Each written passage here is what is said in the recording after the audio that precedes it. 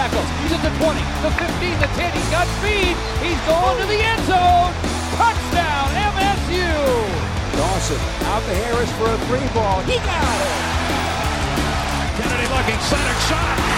Score! They score! Banks that good. It's good. He won't go anywhere. The Spartans are on their way to a win in the Rose Bowl. Completion. Live from Impact Studios, the only sports show from MSU campus. This is the Pact. And your host, Fino.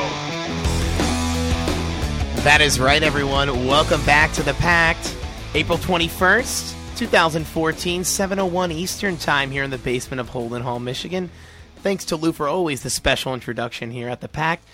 And guys, I hope everyone had a great Easter weekend, holiday weekend. As you know, Passover still in celebration. So, happy to everyone who is celebrating Easter and Passover and all the holidays here in April. So Mazel Tov to you, or Happy Easter, and hope you had a great weekend with your respective families and loved ones. But guys, big show we have today. Talking a little MSU spring game. We are definitely talking about the Detroit Red Wings playoff run. It's a 1-1 series now. They go back to Detroit for tomorrow's Tilt at the Joe, Game 3 against Boston. We'll see that game on NBC Sports Network at 7:30. That's going to be a great game, so I'm really looking forward to that. And what a discussion wouldn't be with this big debate we have planned here. Donald Trump's take on the NFL. Is he buying a team? He was previously involved with the New Jersey Generals in the USFL. He was involved with that and had a lot of say with that. So, big time, Donald Trump's stake in the Bills. Is he buying? Is he not buying? We'll debate here on the Pack. Number as always, guys, 517-432-3893. Yales, our executive producer, Jonathan Yales, is behind the glass. He will be responding to all your social media tweets and whatnot, so feel free to tweet in the show and debate with us, as you can use the hashtag #ThePact on Twitter. Also, it wouldn't be anything if we didn't give away Lugnuts tickets, guys. As always, we are giving Lugnuts tickets away every other week, so we special thank the Lugnuts. Today's winner will be put on the guest list along with the +1 to Hump Day at Cooley Law School Stadium. You can meet Humphrey the Camel and see the Lugnuts as they take on Lake County Captains on Wednesday, April 23rd, courtesy of the Lansing Lugnuts. The game starts at 7:05 p.m. at Cooley Law School Stadium in Lansing, Michigan. More information can be found online at www.milb.com.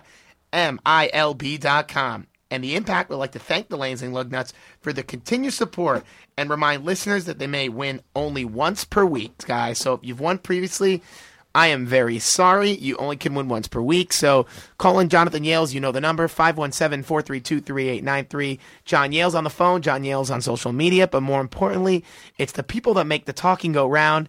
We have Harry, Austin, Faith, and Lou. Harry, welcome back. Good to have you here with us this Monday. Yeah, it felt weird missing last week. We had the student-athlete academic gala, so, representing the student and student-athlete, so that was a lot of fun. Fun, right? How'd that go? Pretty nicely? Yeah, it went well. Archie Manning was the keynote speaker, so that's pretty cool. That's good pretty to hear him speak. That was awesome. That's pretty neat. So we welcome Harry back to the show, and we bring back the usual three that's always with us, Austin, Faith, and Lou. But Austin, how are you, bud? Doing well. How about you, Fino? Good. I'm doing great. I'm doing absolutely wonderful here. It's big debates, Goody. We got big debates. Oh, we got a lot to talk about. Yeah, I'm excited. Your Wings, whoa. Your Wings lose Bruins, pretty special. Hey, it's 1-1. Let's see what we got here in Game 3. That's right. Faith, how are you, dear? I'm wonderful. I'm enjoying the beautiful weather. The weather's nice. Yes, absolutely. So, hanging in there. Listeners, I always joked with Faith that the weather right now is probably, if not as nice as her mother's hot chocolate with a little bit of Bailey's. I absolutely love it. It's pretty sweet. So, look, you got to love that. Faith, mother, Mrs. K, just giving you a special shout-out on the beautiful Monday evening. And, Lou, you're behind the glass, my pal.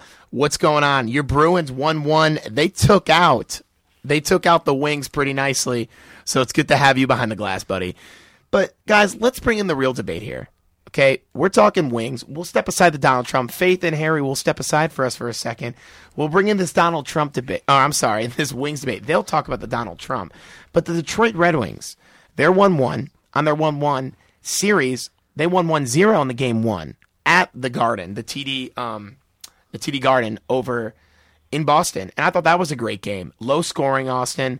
pretty nice. Great defense. Jimmy Howard playing exceptional. Tuukka Rask. I mean, I'm all over it. I'm Team Tuukka all day, all day. And we saw what we saw at the Boston Garden is Tuukka Rask playing exceptional hockey in Game 1. In Game 2, he did play great. Look, just the Wings couldn't score. Mental errors for me. Brandon Smith. And I have a quote, really, on Brandon Smith. It was actually his brother, Riley Smith, for you buffs that don't know. And it's pretty interesting. I'll get Goodman's take on this afterwards. You know, before we get to the miscues of the game, I just want to get this post-game banter. And I thought it was very interesting for me. For some reason, Brandon Smith was tussling on Zdeno Chara. I thought that was pretty incredible, Lou. I didn't see why he would do such a thing. But here's what his brother Riley thought about fighting one of the most tall and fierce players in the NHL. He wouldn't be the first guy I'd choose in the NHL to go against, so, maybe you should probably think twice next time. Were you worried about his safety at all? No, not too much. That's, the least of my worries right now. So it's pretty self-explanatory that Riley Smith is not worried about his brother's safety. He did have a goal. He did have a goal in that game.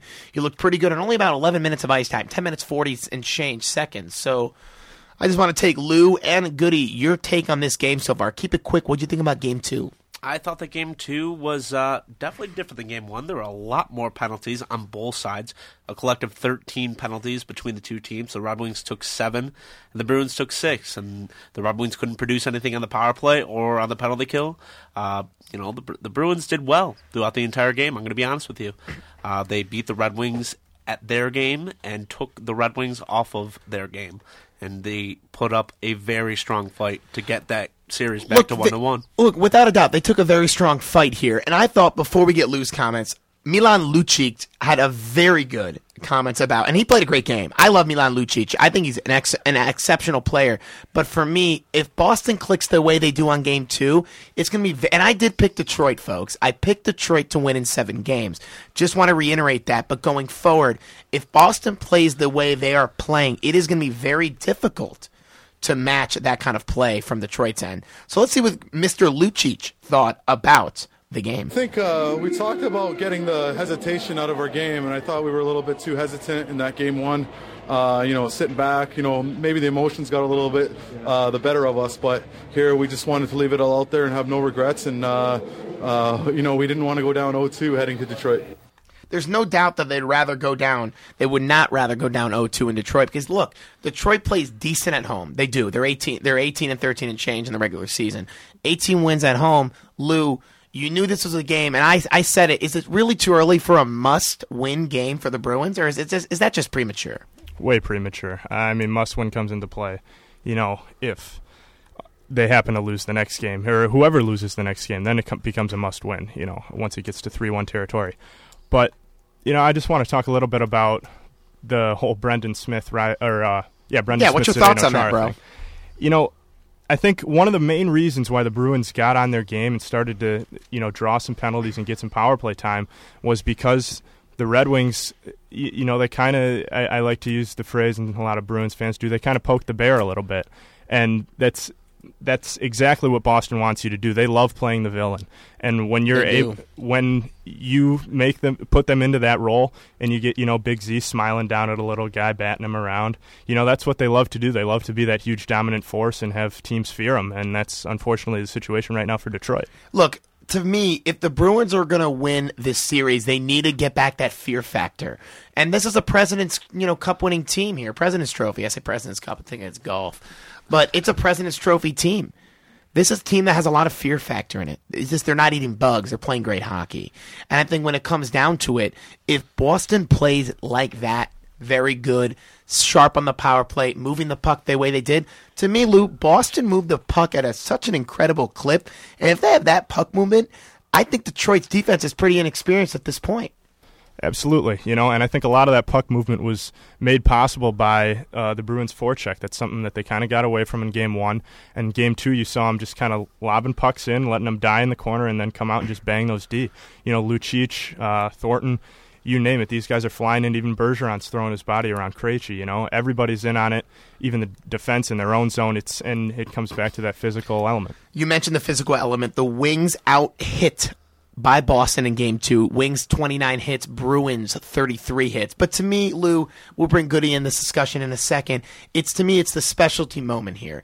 The Bruins power play is 2 for 4, 50% on the game. That's pretty good. Wings power play 0 for 4, so they didn't contribute on the power play.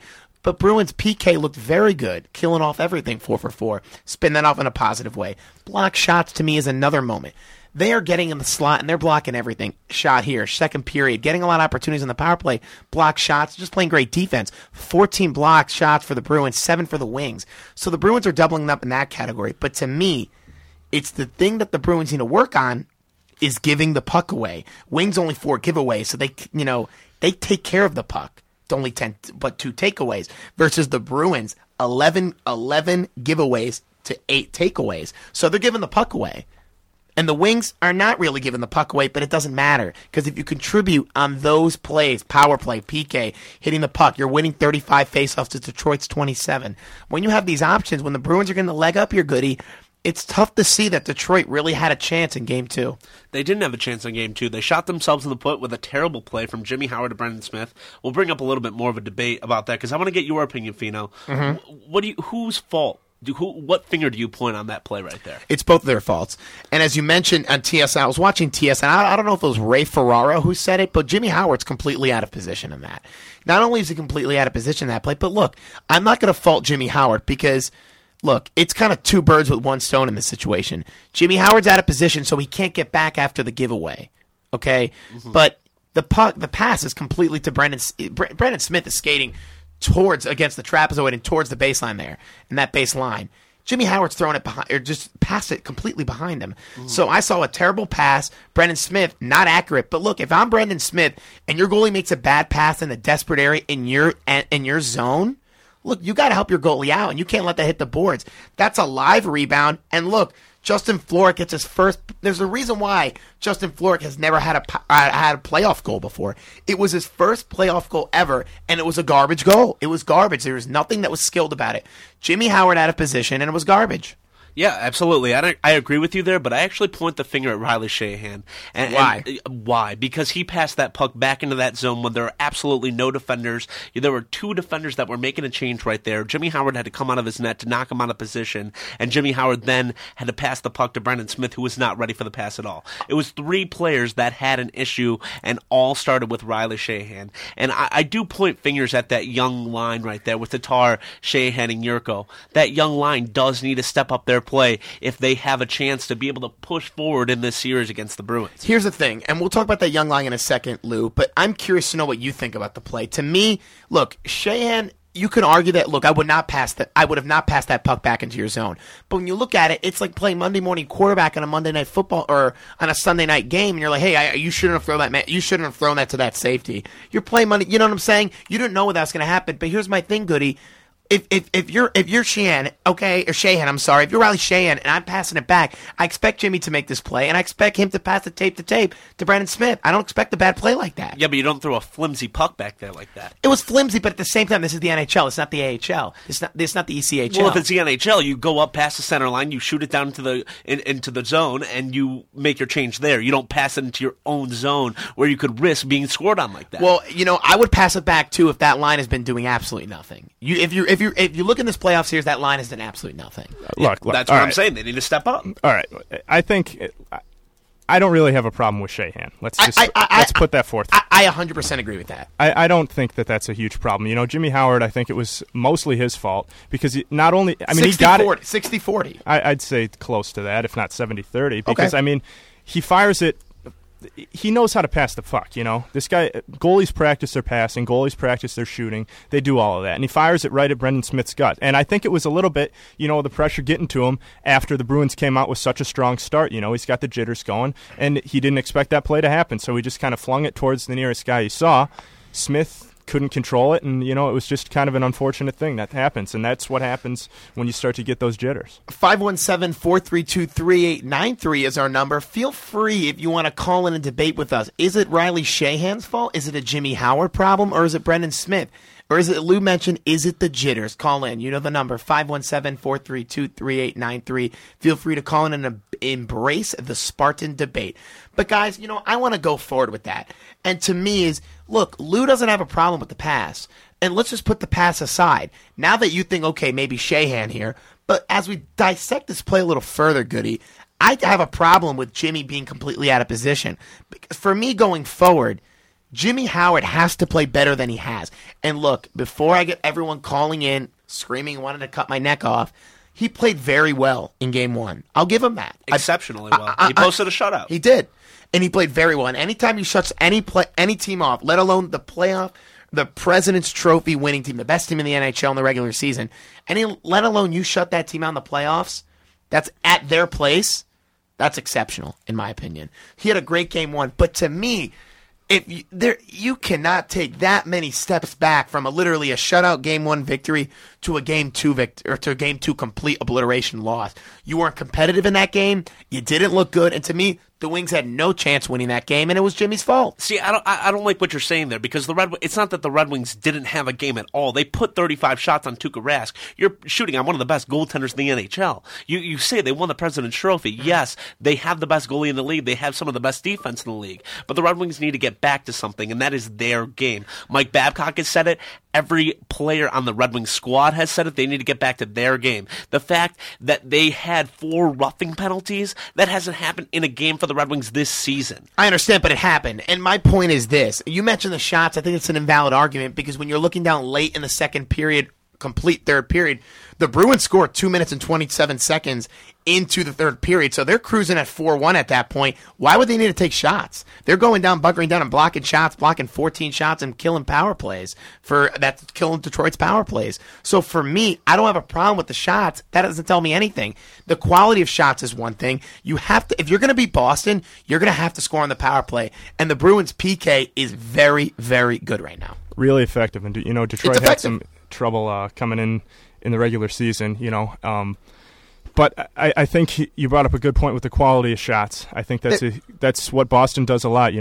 They give up those shots from the point where the goalie can see them, though. Detroit has not had any net front presence whatsoever. The one play that Datsuk did score on, he fired it through some legs. Tuukka couldn't see it, but Detroit doesn't have. I think the bottom line is you nailed it. Quality shots. There's just a lack of them. I mean, it was a complete lack of them. And I agree, there was no quality shots for me.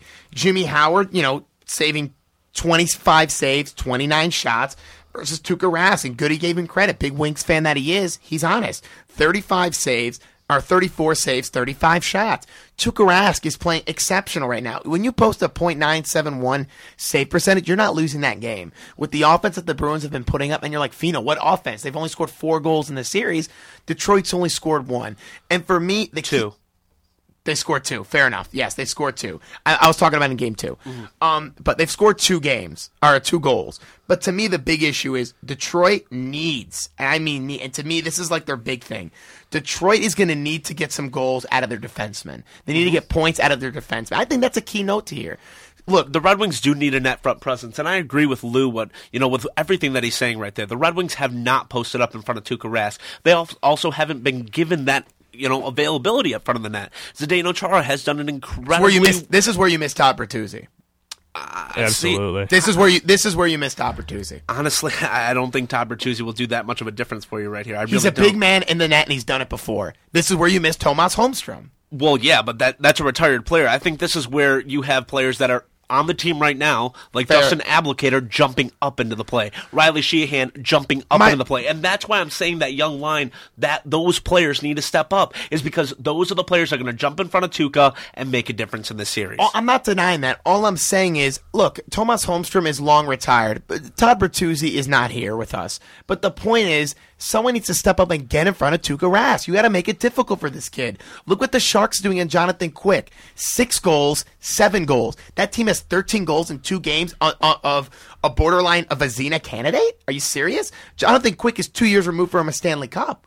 So how do you stop him? You get in front of him and you make his life difficult. Look what Carey Price is doing. They're not getting any guys in front of him. Carey Price is making great saves. That's the key. Detroit's got to get more physical, make more hits, and get in front of him. I don't agree with that physicality quote right there, actually. Fino. I don't love think it. I don't think Detroit needs to get that much more physical. Right now they have to. I really don't agree with that at all. They need to play their game, and that's not physicality. It's quickness. The Red Wings play a quick game. They play a speedy, forward-based game this regular season and into these playoffs. And if they want to beat the Boston Bruins, they have to beat them on speed, not on physicality, because the Bruins are better in that physical strength. They really are. I kind of agree with Austin on that, But the thing is, I think frustration is what happened. They're not doing game. it. I don't think Detroit needs to dole out any more punishment. I think they need to get their emotions in check. But I agree with you, Lou. But here's my thing, Lou, and I'm going to come right back at you. Look, to me, it's just playoff hockey. You need to adjust right now. Right now, Tomas Tatar is not doing anything. Nyquist is not doing anything. You're without arguably your best forward, okay, and your captain, Henrik Zetterberg. So to me, that's your game. When those guys are sharp, and a lot of these guys are playing in a very big series for the first time. So there's jitters. You mentioned it before. Here are some jitters. They are away from their game. And if Detroit can get back to Helm making an impact, go back to all these guys coming in and making an impact, look, Helm, they're shooting the puck. Nyquist 4 shots, Tatar 4 shots, Helm 4 shots, or 5 shots. They're getting shots. They're doing their game, but if it's not working, move it and fix it up. It's not working. Get more physical. And that's what Brendan Smith was attempting to do.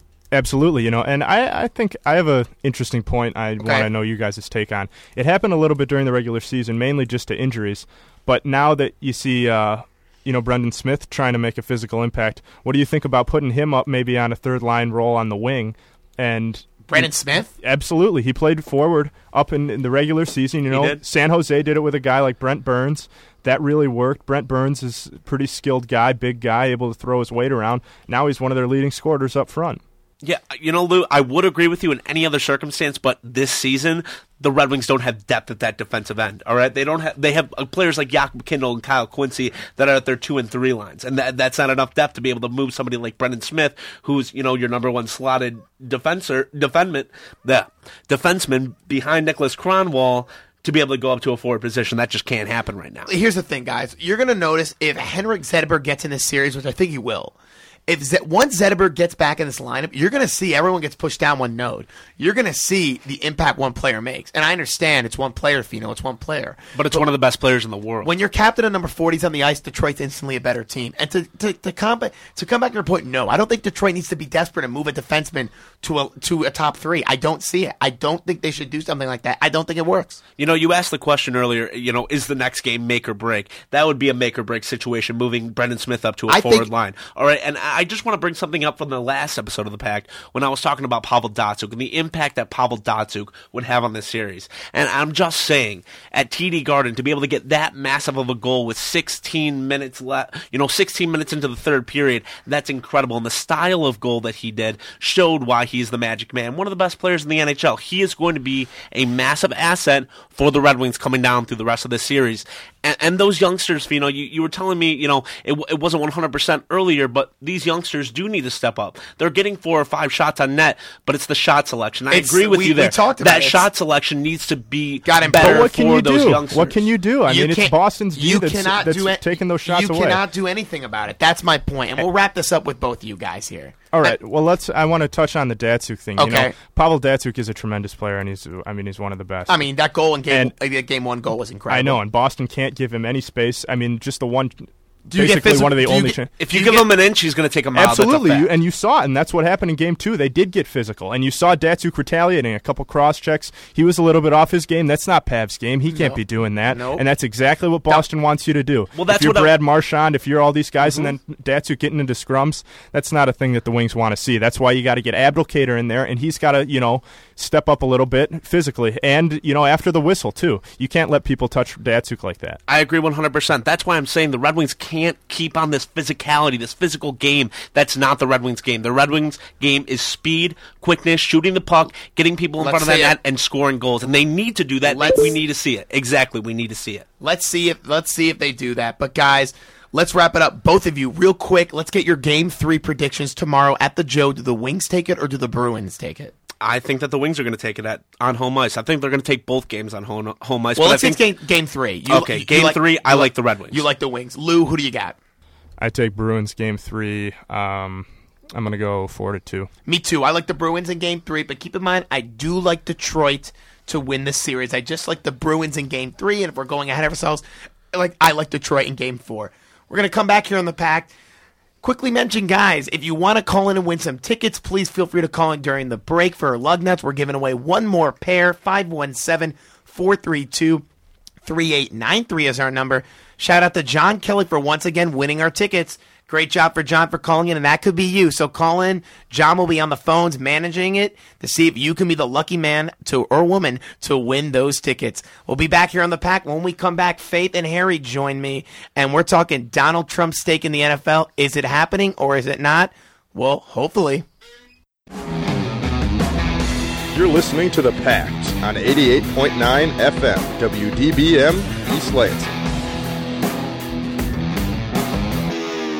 For some high school students, school can be a dangerous place. A lot of gamers look at you as a gang member, too. For some, just being in school can be a struggle. I wouldn't go to school. I didn't care about what my mom said. My mom would tell me, like, what are you doing for yourself? You're not doing nothing. But despite all the obstacles, inside every high school student is a graduate. People look down on you if you don't have a diploma. I want to graduate because they say I won't. Go to boostup.org and find out how you can help a friend, a son, a daughter finish high school. Boostup.org. Brought to you by the U.S. Army and the Ad Council. For more variety than you'll hear on any other station, listen to the Impact Primetime, where you can find a different specialty show every night of the week. Tuesday nights from 8 until midnight, the Impact's Progressive Torch and Twang brings you the best in alternative country and grassroots music. Only on Impact Primetime. You're listening to coverage of Spartan sports like never before as we embrace the Spartan debate here on The Pact. Welcome back on the Pact. Your host, Fino, alongside per usual here. 517-432-3893 is our number. If you want to win some lug nuts tickets or debate about this Donald Trump buying the Buffalo Bills, call in and feel free to embrace the Spartan debate with us. But before we continue, today's winner will be put on a guest list along with the +1 to Hump Day at the Cooley Law School Stadium. You can meet Humphrey the Camel and see the Lugnuts as they take on the Lake County Captains on Wednesday, April 23rd, courtesy of the Lansing Lugnuts. The game starts at 7:05 p.m. at Cooley Law School Stadium in Lansing, Michigan. More information can be found online at www.milb.com. And I think it's pretty interesting, you know, this Donald Trump thing. And I want to open up a little funny clip about Donald Trump that I think it would be nothing but handsome and honoring to really open up with, because I think Donald Trump's a great guy.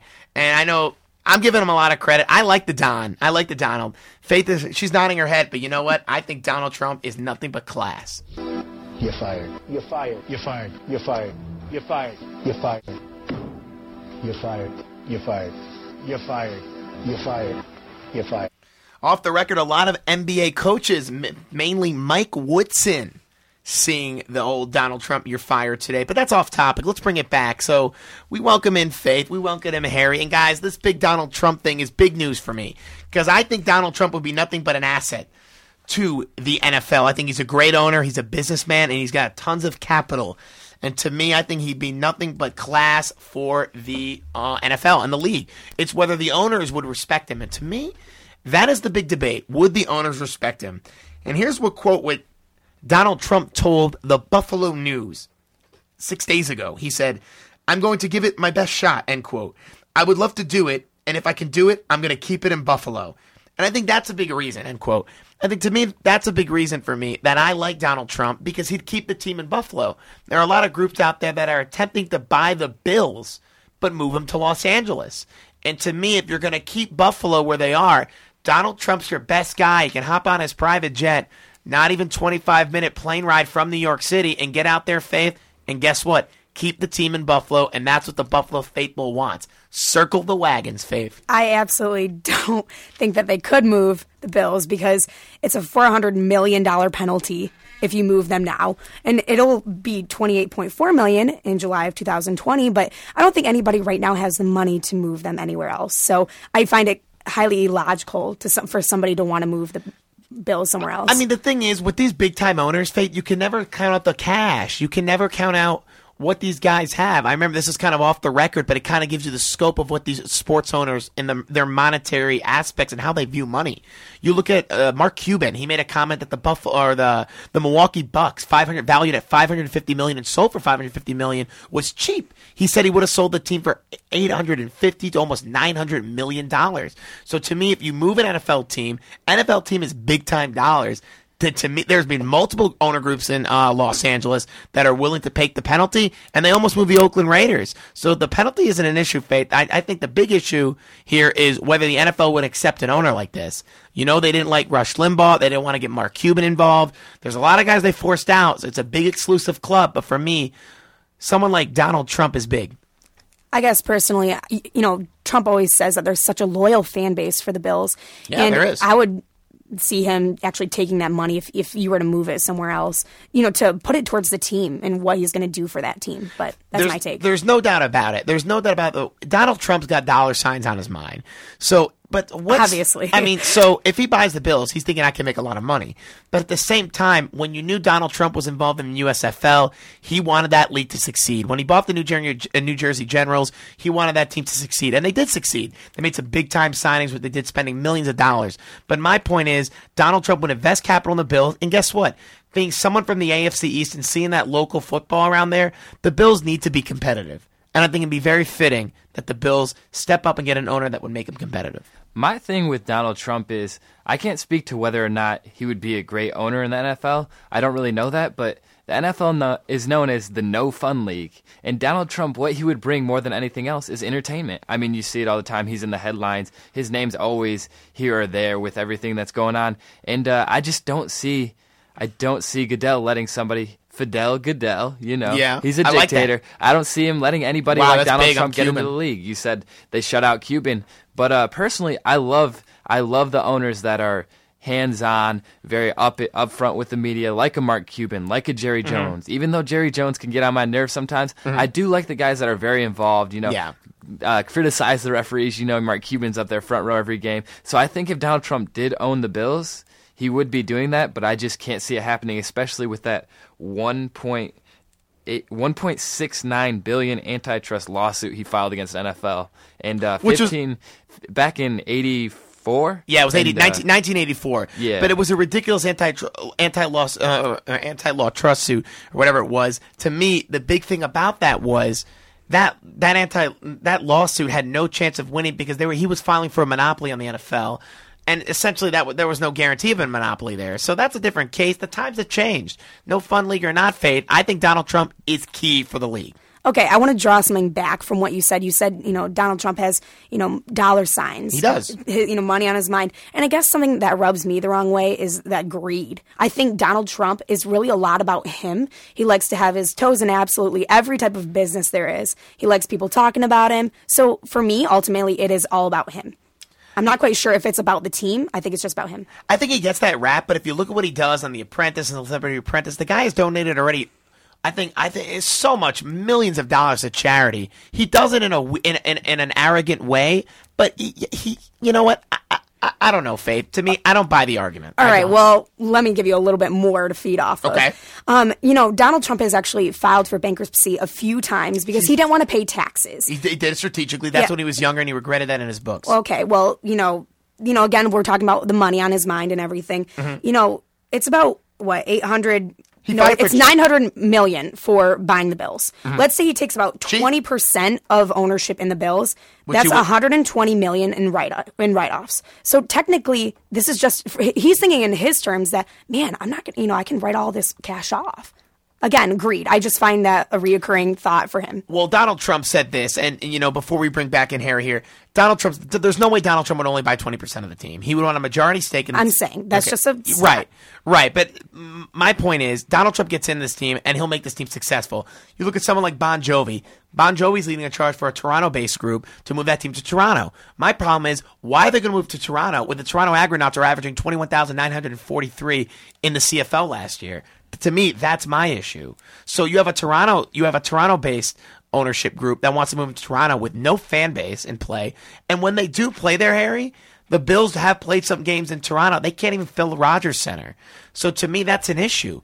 Donald Trump would keep this team in Buffalo, and that's the most important thing. The Bills don't care who their owner is. They really don't. They care about winning, but ultimately, they care about keeping that team in Buffalo, and Donald would do that. My thing about Donald is we're talking about, he's all about the dollar signs. He wants to make money. But wouldn't it make sense to move to Los Angeles if he was about the dollar signs? Faith talked about the penalty, the $400 million.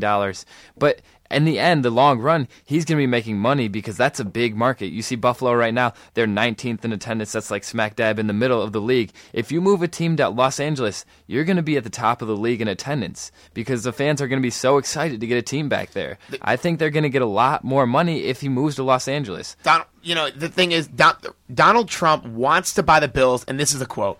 This is a quote straight from NFL.com. Quote, Trump has very personal reasons, I don't even know if that makes sense, for keeping the Bills right where they are. His Boeing 757 could get from New York City to Buffalo in 1 hour. He has been, end quote, he has been saying that he would not want the team to Los Angeles because he does not want to get on a plane for 4.5 or 5.5, 6 hours to get to Los Angeles. Again, about him. Again, of course not. But when you're desperate for an owner, look, there's no options. No one wants to keep him in Buffalo. It's either they're moving or Donald gets involved. That's it. There's no ownership group that has openly said they want to keep this team in Buffalo. There hasn't been. That has openly, publicly, and said it and made a statement. There's been no one. Yes, it's about him, but when you're an owner, wouldn't it be about you? It has to be convenient for you. If you're going to pump all this capital on a team, why wouldn't it be about you? Explain to me that. Why wouldn't it be about you? Because Donald Trump's about making this team a winner. His good friend, Jim Kelly. He told Jim Kelly he's going to make a push. Jim Kelly is struggling with cancer right now. Prayers to Jim Kelly and him and his family. But the most important thing for me is you want to keep this team in Buffalo at all costs. The Bills faithful wants to keep that team in Buffalo. That's it.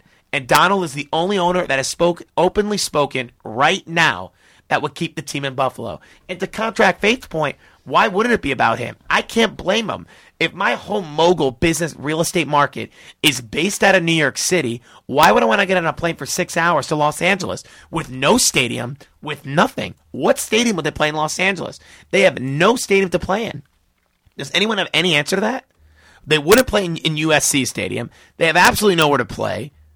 And that's the big hurdle with moving the team to Los Angeles. And to contract Faith's point is, right now the NFL has been open to expansion. So they don't want a team to relocate to Los Angeles because they want to open up a new franchise in Los Angeles. And there's been multiple groups in Los Angeles that want an expansion franchise, not a relocation franchise. And that's a big thing for me. To me, that's the biggest thing. If we're going to talk about Donald Trump's greed, fine. I don't know Donald Trump on a personal level. I know Donald Trump on a business level. And when Donald Trump does business, he means business. And he's a great owner, and anything he does, he's successful.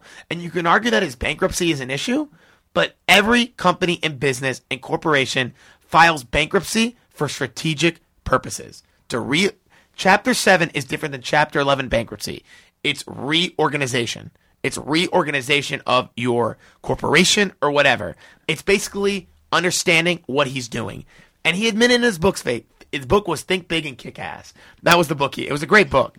But the point is, in that book, he said he strategically filed for bankruptcy, but he wished he could have waited a couple years. And he was young. And Donald Trump admitted his USFL days have made him very greedy and not realizing that he could have waited 2 more seasons and had a very successful potential merger with the NFL and the USFL. I mean, he ultimately killed the USFL because he moved too quickly. And he's regretted that multiple times. There's no doubt about it. I can't even argue that Donald Trump killed the USFL.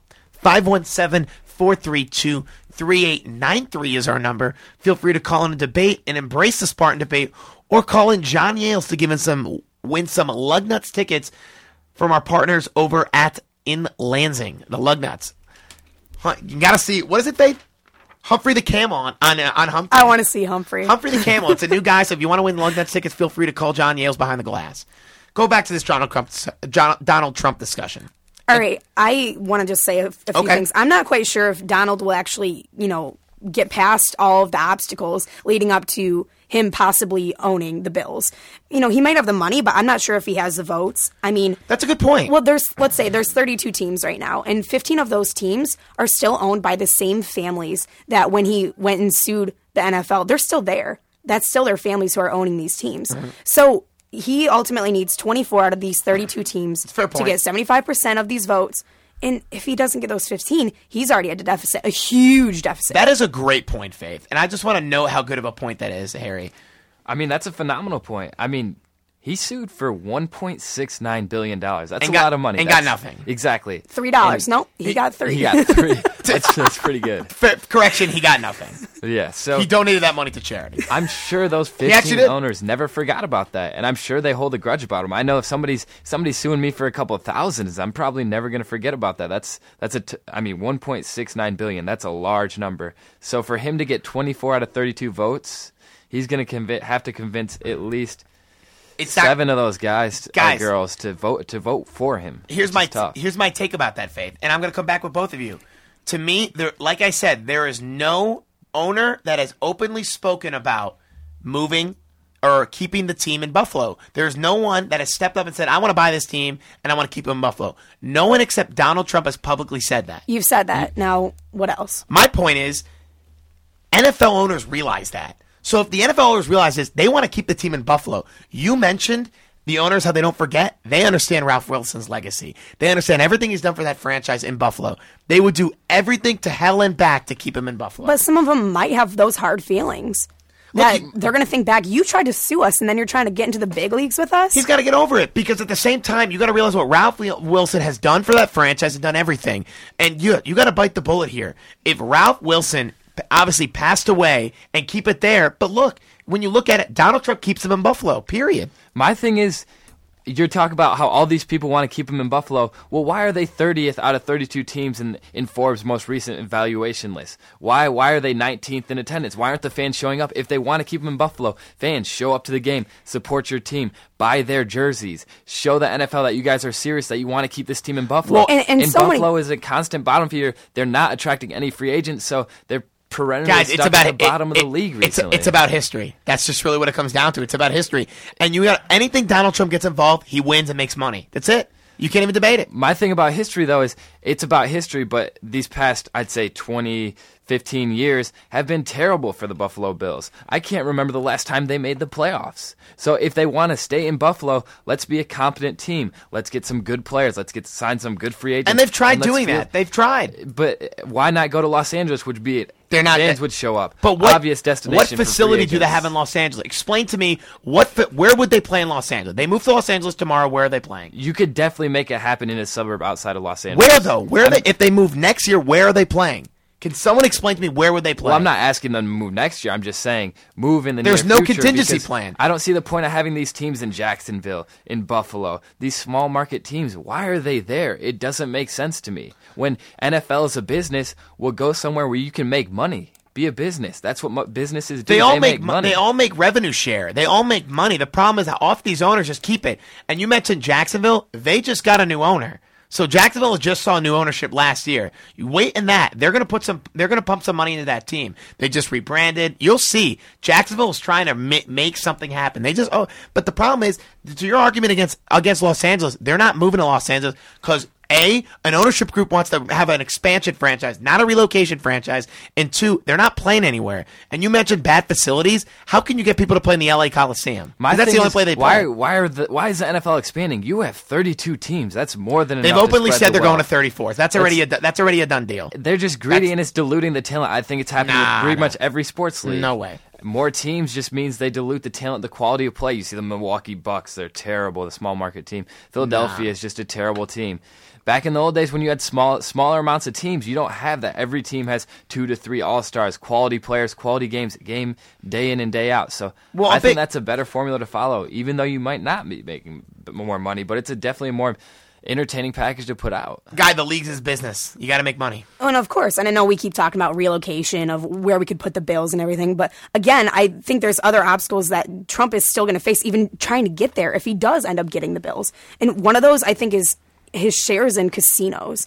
And I feel like for me, that's a big conflict of interest because there's a lot of betting that goes on in the NFL about football games. You know, all teams have to put in on Wednesday their injury reports. So people bet on that type of things. Who's going to win depending on these injury reports. But I think, again, maybe he's too close to the business. I think this could really harm him when trying to get this ownership. And we also have to take some time to make sure that he's serious about this. He throws he's his name in a lot of hats, so I just want to wait and see. He said he's serious. He said he's just a quote to the Buffalo News, quote, I'm going to give it a heavy shot. I would love to do it, and if I can do it, I'm keeping it in Buffalo, end quote. I said that in the segment, and I'm saying it again. He wants to keep the team That's the Buffalo. only argument I've heard this whole time. But I mean, I don't know what you're trying to say. There's only one guy that's going to keep the team in Buffalo. To anything Donald Trump is successful, period. Anything Donald Trump has done recently has been successful. What has Donald Trump done that has not been successful, that he's endeavored in? USFL. That's sorry. Thank you. Recently. What has he done? I mean, it was just short 30 years ago. I mean, that's still... Almost more. What has he done? That's what has not been successful. Please. But what other argument do you have besides him being a businessman and also him keeping the Bills in Buffalo? Because that's all I've heard the whole time. Because that's it. That's all that matters. That's all that matters. Harry mentions, I'm going to move the team to Los Angeles. The team's going to be diluted. The NFL already said they're going to expand to 2 more teams. One team is going to be in Los Angeles. Most likely the other one is going to be out east, and it's going to be in Toronto. They will dilute that CFL franchise and basically almost either fuse that team in the NFL with the CFL. That's already been done. Buffalo gets more attendance than any one of those teams. Wait, hold up. But Trump all the time says... does Buffalo get more attendance than Los Angeles? I'm sorry. No, that's not what I'm talking about Toronto. Oh, okay, I'm talking about Toronto. I don't know why we're moving to Canada, too. I mean, it doesn't make sense. They're talking about moving to London. Yeah. London would be terrible. I know the players would hate having to fly that long, the jet lag. They can get over it. They make millions. It'd be terrible. It would just be bad to go over there. The problem with these players is they're too prissy nowadays. They're football players. They're prissy. At the end of the day is... Faith mentions she's challenging my arguments. That's the only thing that matters, guys. It doesn't matter about moving to Los Angeles. You mentioned moving to Los Angeles. There's no facilities in place. They can make that happen. Where there's a will, there's a way. They can make that happen. But it would not happen on a relocation franchise. Period. It would not happen. It would 100. I'm not arguing that will happen. I'm saying it should happen. When Houston moved, when the Oilers moved, when they moved to Tennessee, a team didn't want to move back to Tennessee. The NFL said no. The only time a team is going back to Houston is if they're getting an expansion franchise, not a relocation. And they got I 100% agree with that. And there's the market. That. And I'm just saying the NFL is wrong in that. Why not instead of creating 2 more teams, just move Buffalo and Jacksonville? I am begging for this guy to buy this team. I am begging for him to buy the team. And if he buys the team, I'll prove both of you wrong because he will. Okay, all right. Because when you look at it, he'll pump money into the team and it will be successful. No, there's no doubt that it will. There's no doubt. But I'm just saying he's got so many obstacles to face in order to get to that point that people are going to be like, yeah, let's put the Bills in his hands. To me, if Donald Trump really wants to do it, he does it. He's that good at what he does. If he wants it, he makes it happen. Well, he said he wanted to run for president, and that didn't happen. Well, because he's not electable. That's the reason why he did it. But still, it's like all publicity stunts. He just puts his name in everything. Donald Trump also said he'd run for the governor of New York if he ran unopposed. That's the difference. If he ran unopposed, though. Because he doesn't need to do it. Donald Trump already donates millions of dollars into the National Republican Party. So to me, Donald Trump gets his way in a way. Donald Trump is winning through lobbying anyway. He doesn't need to run for president. If you want to talk about running for president, that's a conflict of interest. Not owning the Bills. I think, like I said, the casinos is a conflict of interest. It can be. As long as Donald Trump is not betting on his team through his casinos, it's not a problem. It's honestly not a problem. Because the only obstacle in the NFL is you cannot own a team in another league. That's it. And he doesn't own it. He doesn't have any share. He doesn't have any ties to sports agents. He doesn't have any ties to any other leagues. He's just a fan. So when it comes down to it, I think Donald Trump will make a great difference for the NFL. And you know what? The NFL will be lucky to have him. They'd be a guy that likes football and a guy that likes the money and a guy that likes to keep a team where it's at. But right now, there's only 2 ownership groups that have stepped up. One is moving to Toronto. One's keeping the team. Donald Trump would keep the team. And you mentioned Buffalo. I guarantee you there's tons of Bills fans that hate Donald Trump. Probably hate his guts. But at the end of the day, they want their team. I agree with that. I think that if he does get it, he's going to be a good owner. He's going to be a great owner. Great owner. He's going to be one of the owners that pumps money. No one's denying. And if he's as seriously saying the Bills, hopefully they'll be competitive. But the question is, will it happen? And that's something that's the verdict's still out on. I mean, that lawsuit, we'll see if those other owners can get over that. Yeah, absolutely. Like I said, I just stand by all my arguments. And so who knows if he'll even be able to get to that point. Who knows if we'll be able to get to that point is right, Faith. But when we come back, we'll talk a little MSU spring football. And look, I stand by it. And being the beauty of this debate show. You always get the last word, and I'm going to say it, and I'll still say it. Donald Trump will get this Bills team, and he'll keep this team in Buffalo, and he will be a great NFL owner. We'll take a quick break. We'll come back and embrace the Spartan debate here on The Pact. You're listening to The Pact on 88.9 FM, WDBM, East Lansing.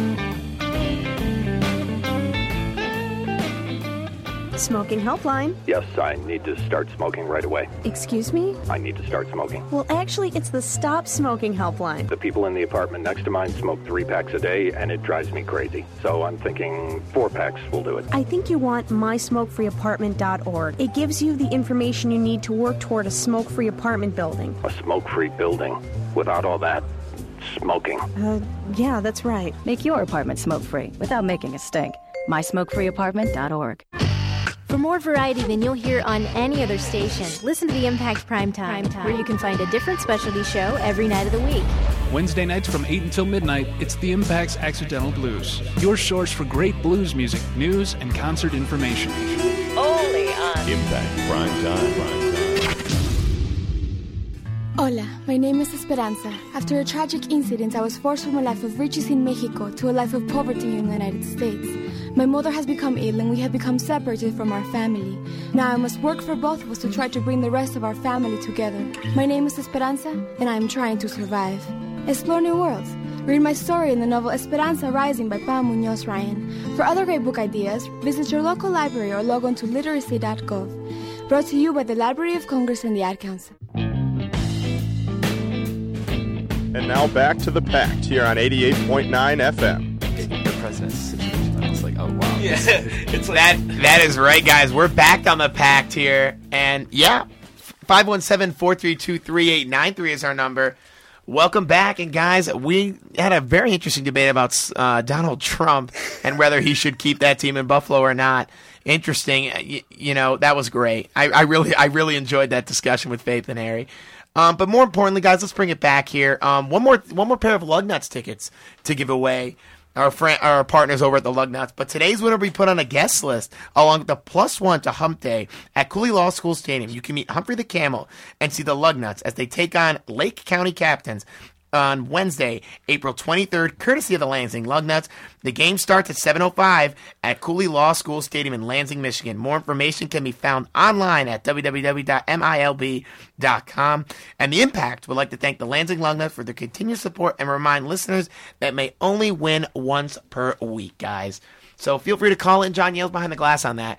Wrapping it up about 7:52 Eastern Time. A couple minutes before we step off the air. So let's bring in this MSU spring game discussion. It's this weekend, guys. It's finally here. A 2 p.m. kickoff, per se, whatever you want to call it. No, it's not Arizona State. They're not trying to auction off to coach the team in a spring game. But instead, it's Michigan State. And Mark Dantonio will be behind the sidelines or on the middle of the field, wherever he is during the spring game. But, guys, Mark Dantonio, pretty interesting comment to me. I want to bring it up to you guys. He said there's going to be he wants 50,000 Spartans fans to be there. Let me first off and say, Mark Dantonio, you are the most ambitious coach and player motivator I've ever witnessed in my life, but I'm sorry that's not happening. It's just not happening. There's no way I'm seeing 50,000 fans at Spartan Stadium for a spring game. And if there is, I will be the first one. I will open up. I will make a bet. Luke, can you write this down? I will open up the show. Oh, I love these bets that we have going on. Yeah. It's great. It's a great thing. I will open up the show on Monday, or this coming Monday, and say, Fino, you were wrong. You were totally wrong. You are an idiot. You are a chotch, and you should nothing but apologize to Mark Dantonio, and I will personally deliver a gift basket. to Mark Dantonio. Whatever gift basket, fruits. I'll do. We'll do fruits. A fruit gift basket. The weather's nice. Do Mark Dantonio if there are more than 50,000 Spartans. Get him a new hat, too. A new Spartan hat. I think Spartan bookstore. He gets plenty of free ones as it is. But, just from you. And sign it, maybe. Okay, I'll sign it. Team Fino. Team Fino. Okay, I'll sign it, Team Fino, and give him a fruit basket. But more importantly, guys, does anyone here think that there will be more than 50,000 people? No, absolutely not. Okay. This is, no matter how good the football team did this past year, this is still a basketball town. I grew up in East Lansing. It's true. And the spring game has never been a big deal as long as I can remember. So I can't see just a Rose Bowl berth and a Big Ten championship changing that. I do think champs. Yeah. I do think it'll be more than previous years, but there's no way we're topping 50,000. So let me ask you this. You mentioned we also have another East Lansing resident here with us. But, Harry, to me, you mentioned it's a basketball town, but don't you think you're not giving the football team not enough credit for winning all the trophies they have? Don't you think they can maybe cut close to 45 and maybe even come on the brink of 50K? It's tough for me. I mean, you look over at Michigan, who has all the tradition and the crazed football fans, more so than us. I'm going to give them that. They only had 15,000 at their spring football game.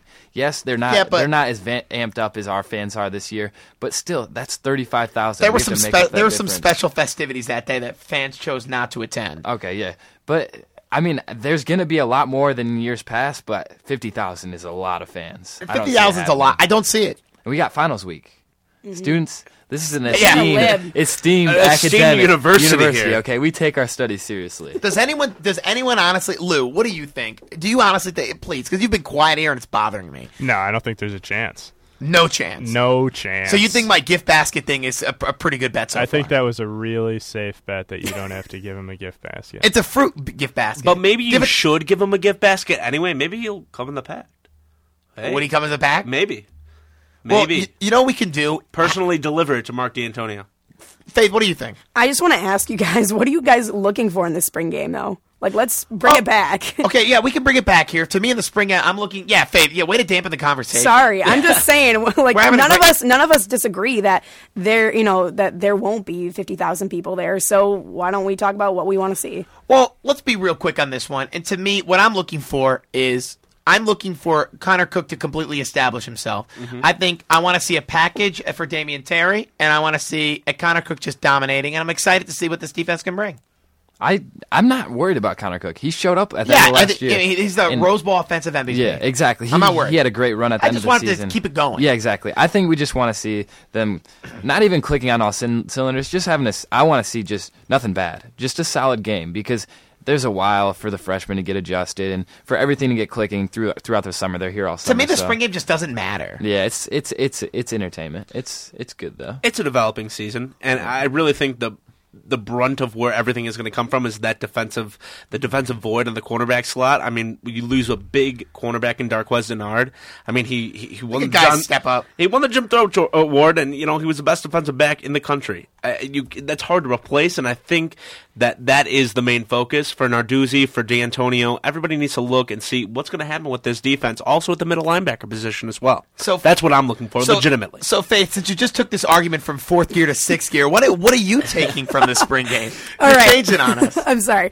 All right, I want to see progression of offense, number one. Okay. Number two, defense, and how they're going to fill those slots of those 6 seniors that left. So, we need solid replacements so we don't have a huge drop-off from last year, if any, hopefully.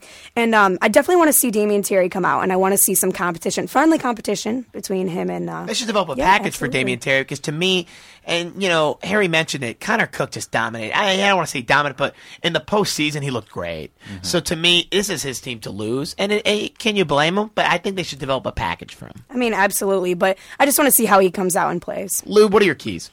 I'm looking to see, I think the defensive end, I think that's what you guys have really been sticking to, because I just want to see Shalik Calhoun come out and be that leader that he was. Bulla was last year. Bulla's gone. It's Shalik's time, and I think he really Marcus Rush, I'm looking to see what he can bring. Yeah, I'm still Shalik's where it ends. What about Malik McDowell? Malik McDowell, huge signing, I know I'm looking way ahead here, but I'm just saying. Absolutely. I was actually going to bring him up as well. I want to see what Malik McDowell has. All this hype around him. Let's see what you got in the field. To me, the spring game is the beginning of the beginning of the beginning. To me, is the football season is now upon us. And I know it's like, Fino, you're insane. The football season starts in August. But to me, the spring game gives us the first taste, that first teaspoon of Spartan 2014 Spartan football. So when I look at it, to me, that's the most important thing when I look at it. So it's the spring game, but does it matter? No. It matters a little bit, but the slightest. It matters a little bit, guys, but you heard it. If the Pact, on the behalf of the Pact, I will personally deliver a gift basket, a fruit gift basket, to Mark Dantonio if the Spartans get over 50K at that spring game. We should throw a video of it, too, up on MSU Impact Sports Twitter. We'll throw something up for Austin, Harry, Faith, and Lou. I'm Fino here on the Pact. You can catch us every Monday from 7 to 8 on 88.9 FM from the basement at Holden Hall. You guys know where to find us. Have a great Monday evening. Enjoy this nice weather.